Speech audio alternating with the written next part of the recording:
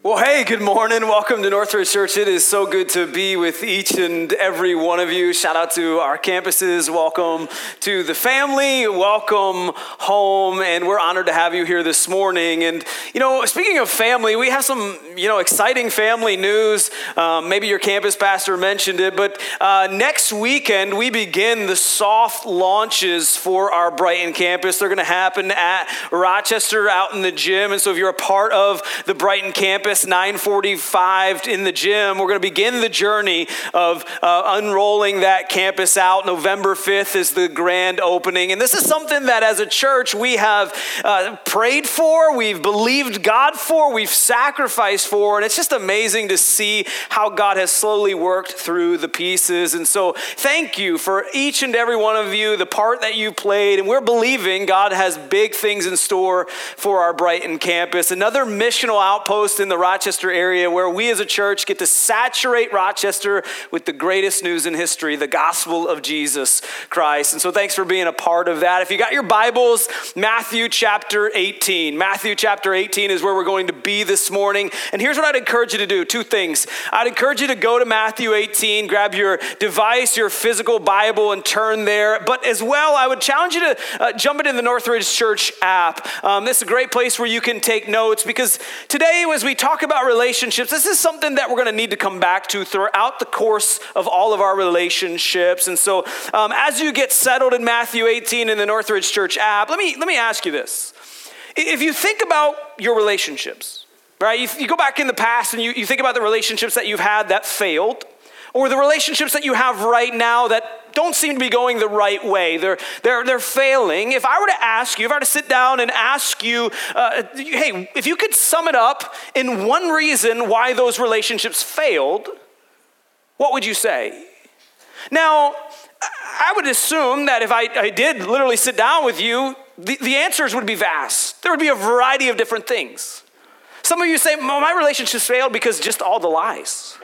Right? My friends or my coworkers or my spouse just continues to lie to me and I just don't trust anybody anymore. Some of you would say it's betrayal or jealousy or broken promises or selfishness or adultery or the stress of life and finances or gossip or neglect. And honestly, the list goes on and on. We all probably would label different things that have caused our relationships to fail.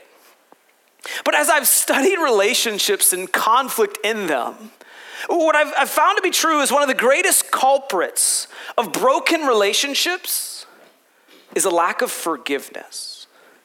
You see, many relationships are destroyed because they lack true, genuine, biblical forgiveness. Right? We've been talking about this for the last couple weeks in this series, My Relationships Are Falling Apart. And we've navigated relationships, right? And one of the major things that we've focused in on, we zoomed in on, is conflict in our relationships. How do we respond to it? How do we navigate it? How do we handle it God's way? And what I know is if there's conflict in our relationships, which every relationship has conflict, guess what there needs to be? Forgiveness.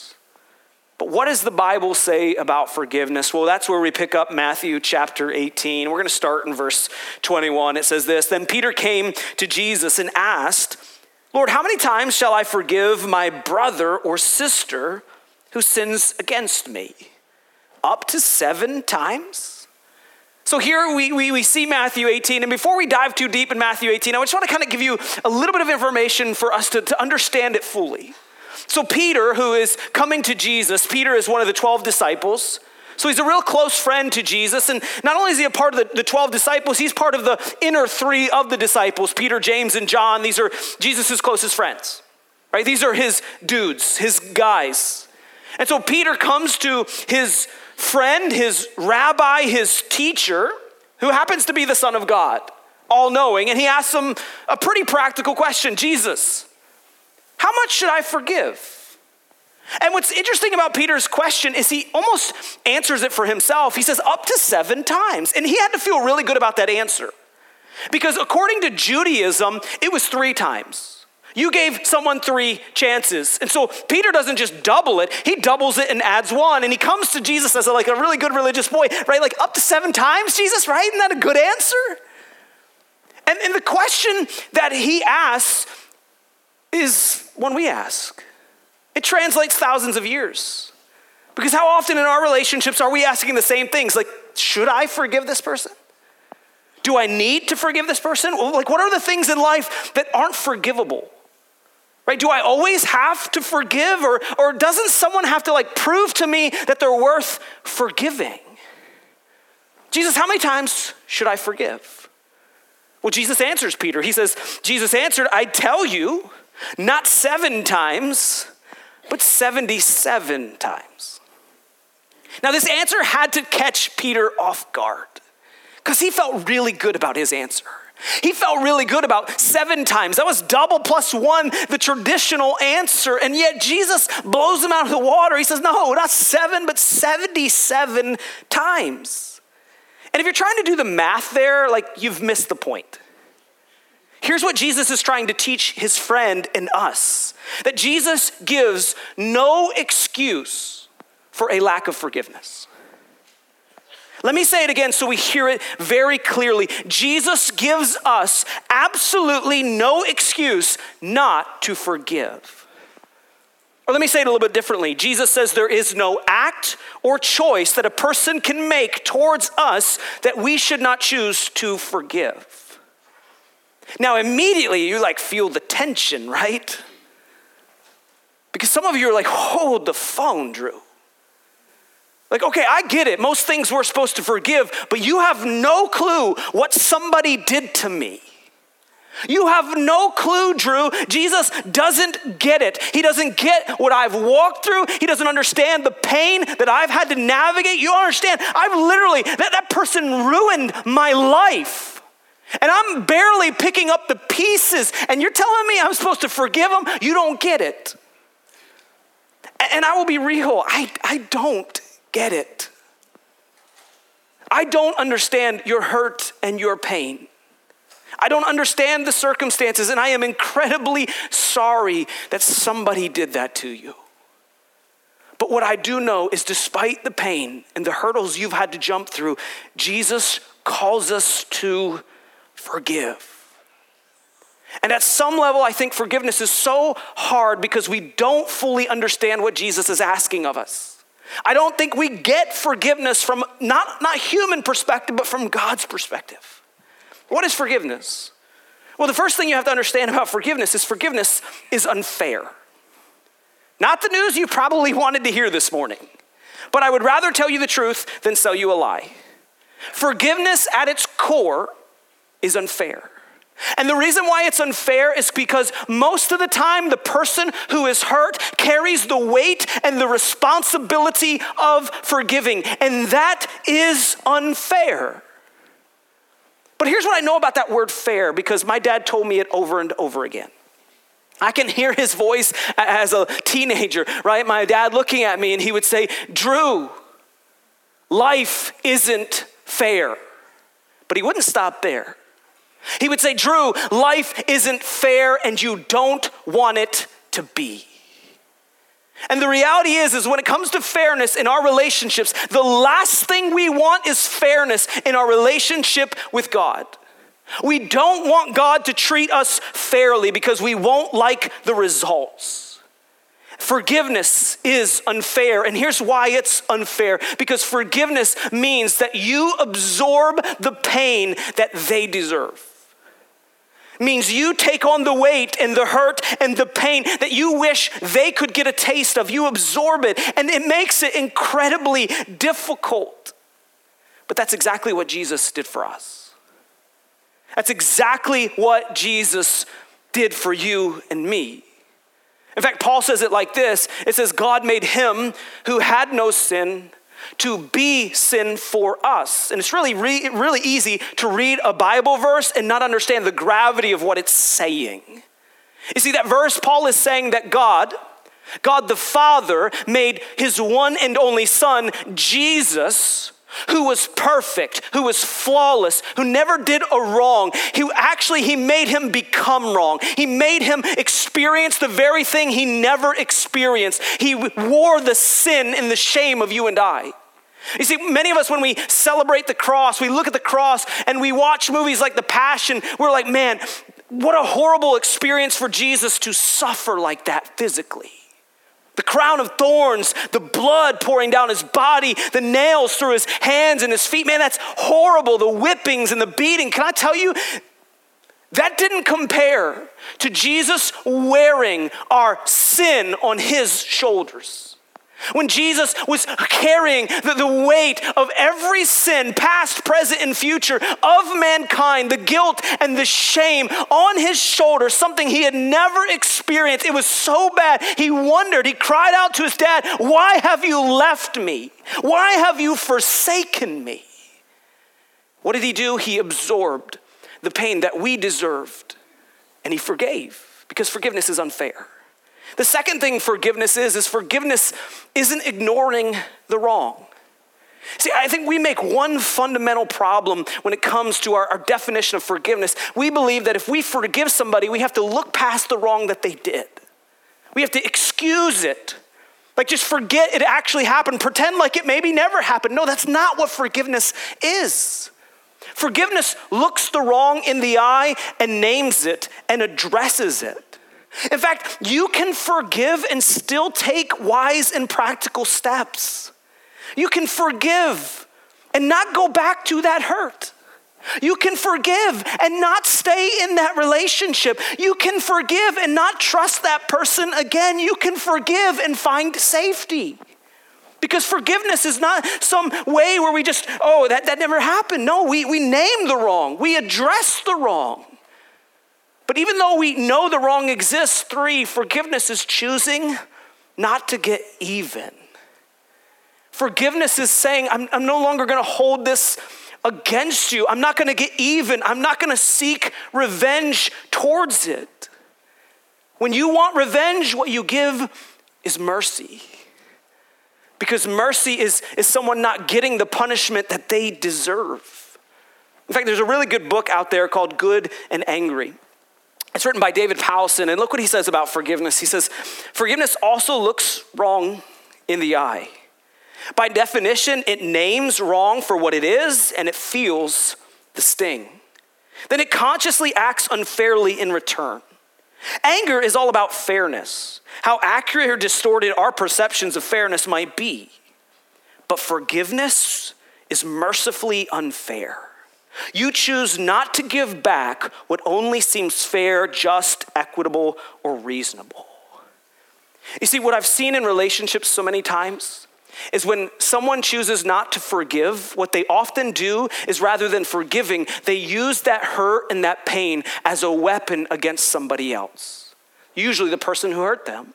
They constantly bring that pain and that hurt back up to win every argument. You did this to me, therefore you must pay. And they hold people hostage in their lack of forgiveness. And they think they're getting revenge, but ultimately they're just hurting the relationship. Because when it comes to forgiveness, it's choosing not to get even. And ultimately what it's doing is it's canceling a debt that was owed to you. Forgiveness is you saying, hey, you owe me something, but I am canceling that debt. And here's the reality. You can forgive someone and they never have to ask for your forgiveness. You can forgive someone who never seeks your forgiveness. You can do it all in your own heart. Look what David Powlison says. He says, forgiveness does not ignore what's wrong.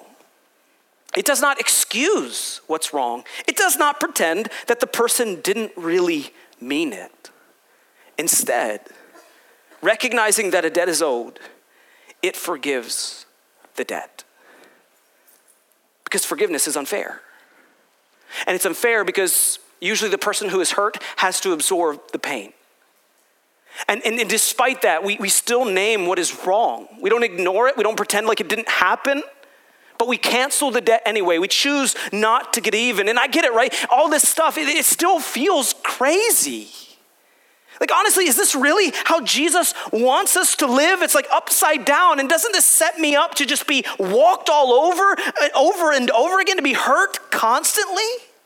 These are questions we all ask. I'm sure when Jesus said to Peter 77 times, he was like, what, Jesus? Seriously, Jesus? And so to bring clarity, Jesus tells a story. He says, therefore, the kingdom of heaven is like a king who wanted to settle accounts with his servants. As he began the settlement, a man owed him, listen to this, 10,000 bags of gold. That's ridiculous. Who gave him that mortgage? That's what I want to know. 10,000 bags of gold. It was brought to him. Since he was not able to pay, the master ordered that he and his wife and his children and all that he had be sold to repay the debt. Think about that. How crazy that is. That's how big of a debt it was. At this, the servant fell on his knees before him. Be patient with me, he begged. I'll pay back everything. The servant's master took pity on him, canceled the debt, and let him go. Okay, so there's this king who is owed 10,000 bags of gold. Think about how much money that is. That's a lot of money in our culture. Think about that culture back then. They didn't even have inflation yet, right? Like that's a huge amount of money. And he begs him, hey, just I'll pay it back. Just give me time. And here's what's fascinating to me. It says the king took pity on him. And he didn't have pity enough, where he said, okay, we'll figure out a payment plan for you to pay this back. He wasn't like, okay, we'll just mortgage this out throughout the rest of your life until you pay this back. No, he took pity on him and he canceled the debt. You know how amazing that must have felt? Can you imagine if your mortgage company sent you a letter in the mail and said, hey, good news, you don't have to make any more payments. Your debt has been canceled. You know what we would call that today? A scam. No way you're believing that. Because that stuff doesn't happen anymore. And that's what that king does to this guy. Can you imagine how he must have felt the burden that was lifted off his shoulders? Like, I am free. But the story doesn't end there. Right? Jesus is just giving Peter and us a picture of what forgiveness looks like. This is the model. This is what we're chasing after. But unfortunately, the story continues. It says, but when that servant who was forgiven went out, he found one of his fellow servants who owed him 100 silver coins. He grabbed him and began to choke him. Pay back what you owe me, he demanded. His fellow servant fell to his knees and begged him, be patient with me, and I'll pay you back. But he refused. Instead, he went off and he had the man thrown into prison until he could pay the debt.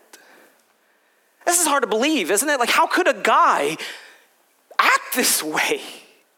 How in the world? You've been forgiven 10,000 bags of gold and you're going to hold somebody over 100 silver coins? Like, seriously? What is wrong with you? And what Jesus does is he gives Peter and us a picture. This is what forgiveness looks like. This is what unforgiveness looks like. And he ultimately leaves us with a question. Which person are you in the story? Which person are you today in your relationships? Are you the king who is forgiving, who's willing to cancel debts? Or are you the guy who holds on to bitterness and anger and unforgiveness?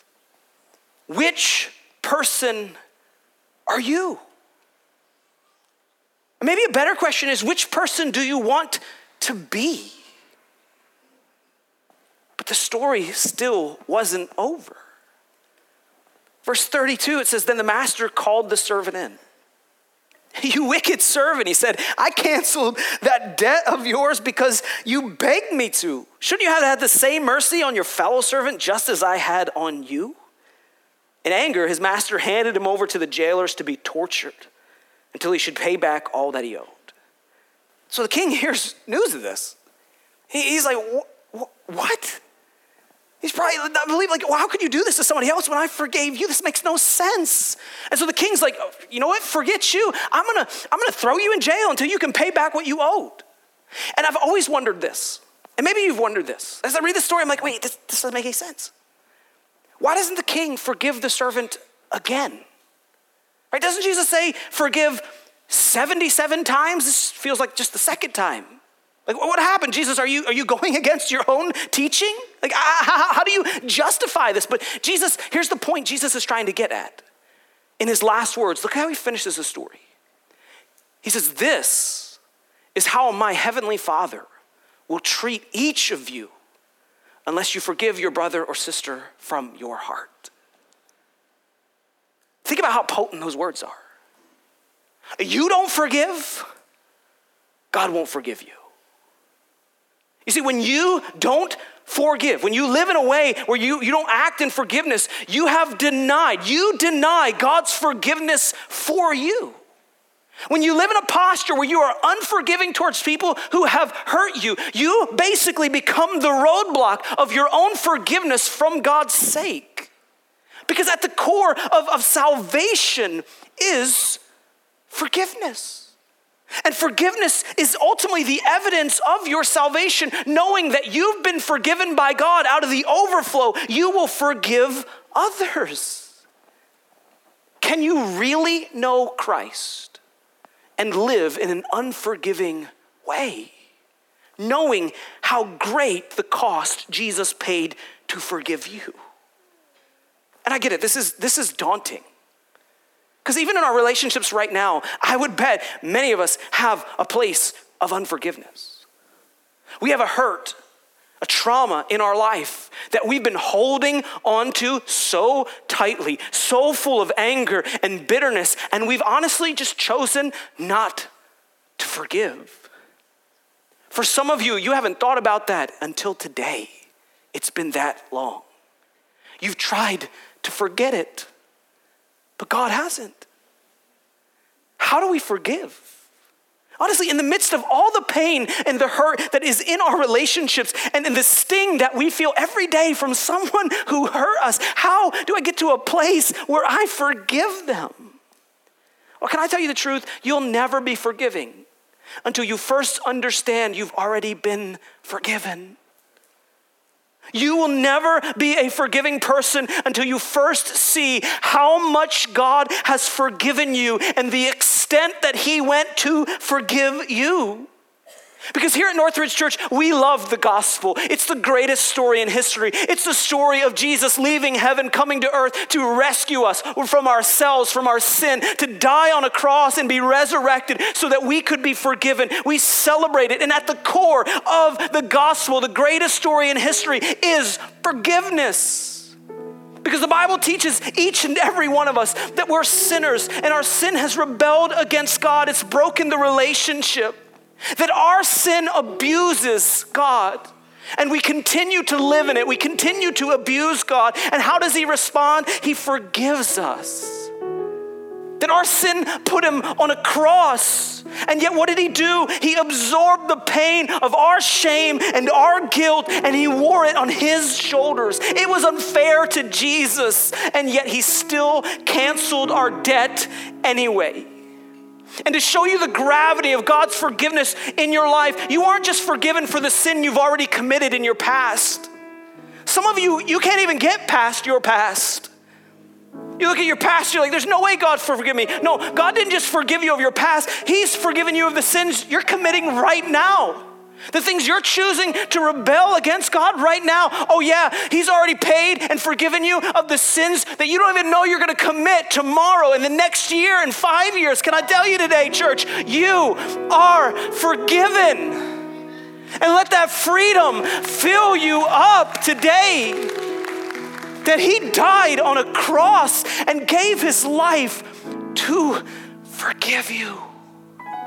Can I ask you, have you received that forgiveness? Have you let it wash you clean? Because you'll never get to become a forgiving person until you've experienced that washing, that forgiveness of Jesus. Some of you right now, you're holding on to bitterness. You're holding on to anger. Or maybe some of us tomorrow or the next day or a year from now, right, when something happens to you and it hurts, right? When someone hurts you, they lie to you, they gossip about you, they say harsh words towards your kids or your spouse, they betray you, they hurt your kids. The next time something happens to you that causes pain in your life and you don't want to forgive that person, remember what Jesus did for you and what you did towards him. That while you were a sinner, he didn't retaliate towards you. That while you were a sinner, he didn't get you back. He doesn't keep a record of all your wrongs in a database, just waiting to use it against you. Jesus forgave you by giving up his life for you. And because of that, church, because of that, we can forgive them. In our relationships today, when someone hurts us, we can forgive them because we hurt someone else and he forgave us. Can I tell you the truth today? Some of you think a lack of forgiveness is the only leverage you have over that person. It's the only way you can get back to them is just by not forgiving them. And can I tell you, you're not hurting that person. You're hurting yourself. Today, I want you to feel the hope. Not the weight of this message. I want you to feel the hope. You can forgive. And today, if you've hurt somebody and you haven't been forgiven, I believe in Jesus' name that one day they will forgive you. And I want you to feel that hope. And the best way that we feel hope is we remember the cross. We remember the great cost of the cross to purchase our forgiveness. Through Jesus' blood that was broken, or his body was broken, his blood that was shed for you and I. So here's what's gonna happen. Our band's gonna come and they're gonna lead us in a song. And as our band leads this song, here's what I encourage you to do. I'd encourage you to remain in your seat. And I would encourage you to evaluate your relationships right now. Where is there unforgiveness? Is there unforgiveness in your life? And maybe today, the Bible's very clear, if there is, maybe you should pass on communion today. And allow the Spirit of God to move in your heart to say, hey, what steps do I need to take to find forgiveness in that relationship? Or maybe you're here today and you hear the forgiveness of God, but you haven't received it yet. Today we can change that. You can change that today. In the midst of this song, you can just cry out to God, God, forgive me of my sins and be the leader of my life. I believe in your cross and your resurrection, and today I want to know you. And you can take communion for the first time as a follower of Christ, child of God. I'll leave you with these words. Psalms 130, it says this: if you, Lord, kept a record of sins, Lord, who could stand? But with you, there is forgiveness. During this song, you do what you need to do.